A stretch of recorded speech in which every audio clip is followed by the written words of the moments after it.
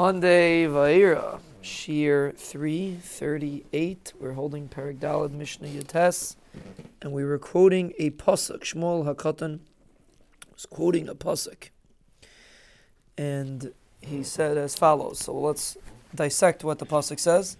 It's a pasuk in Mishnah. B'nefol oyevecha al tismach. When your enemy falls, you shouldn't be happy. Now, what's the pshat? Now, first of all, Chazal explained this is referring to specifically a yid, not a guy.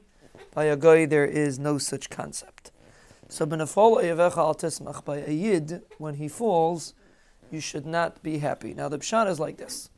Even though you have a taina on this individual, obviously you're an enemy of him for a reason. We're not talking about chas v'shalom, about sanas china.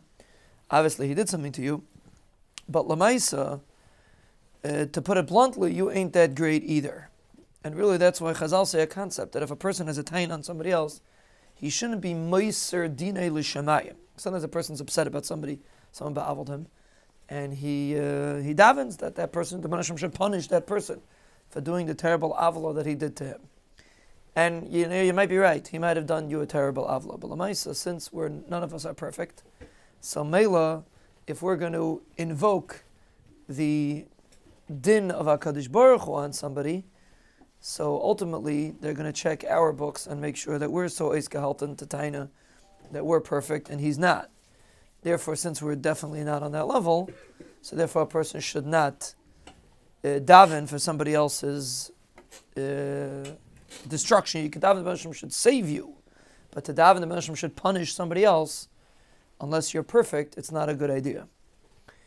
A similar concept is over here. When your person has an enemy, and the enemy falls, so you're all happy, Baruch Hashem. Well, there's really two aspects to look at it. Even from a fruma aspect, you could say, Baruch Hashem, the Rebbeinu Shalom paid him back.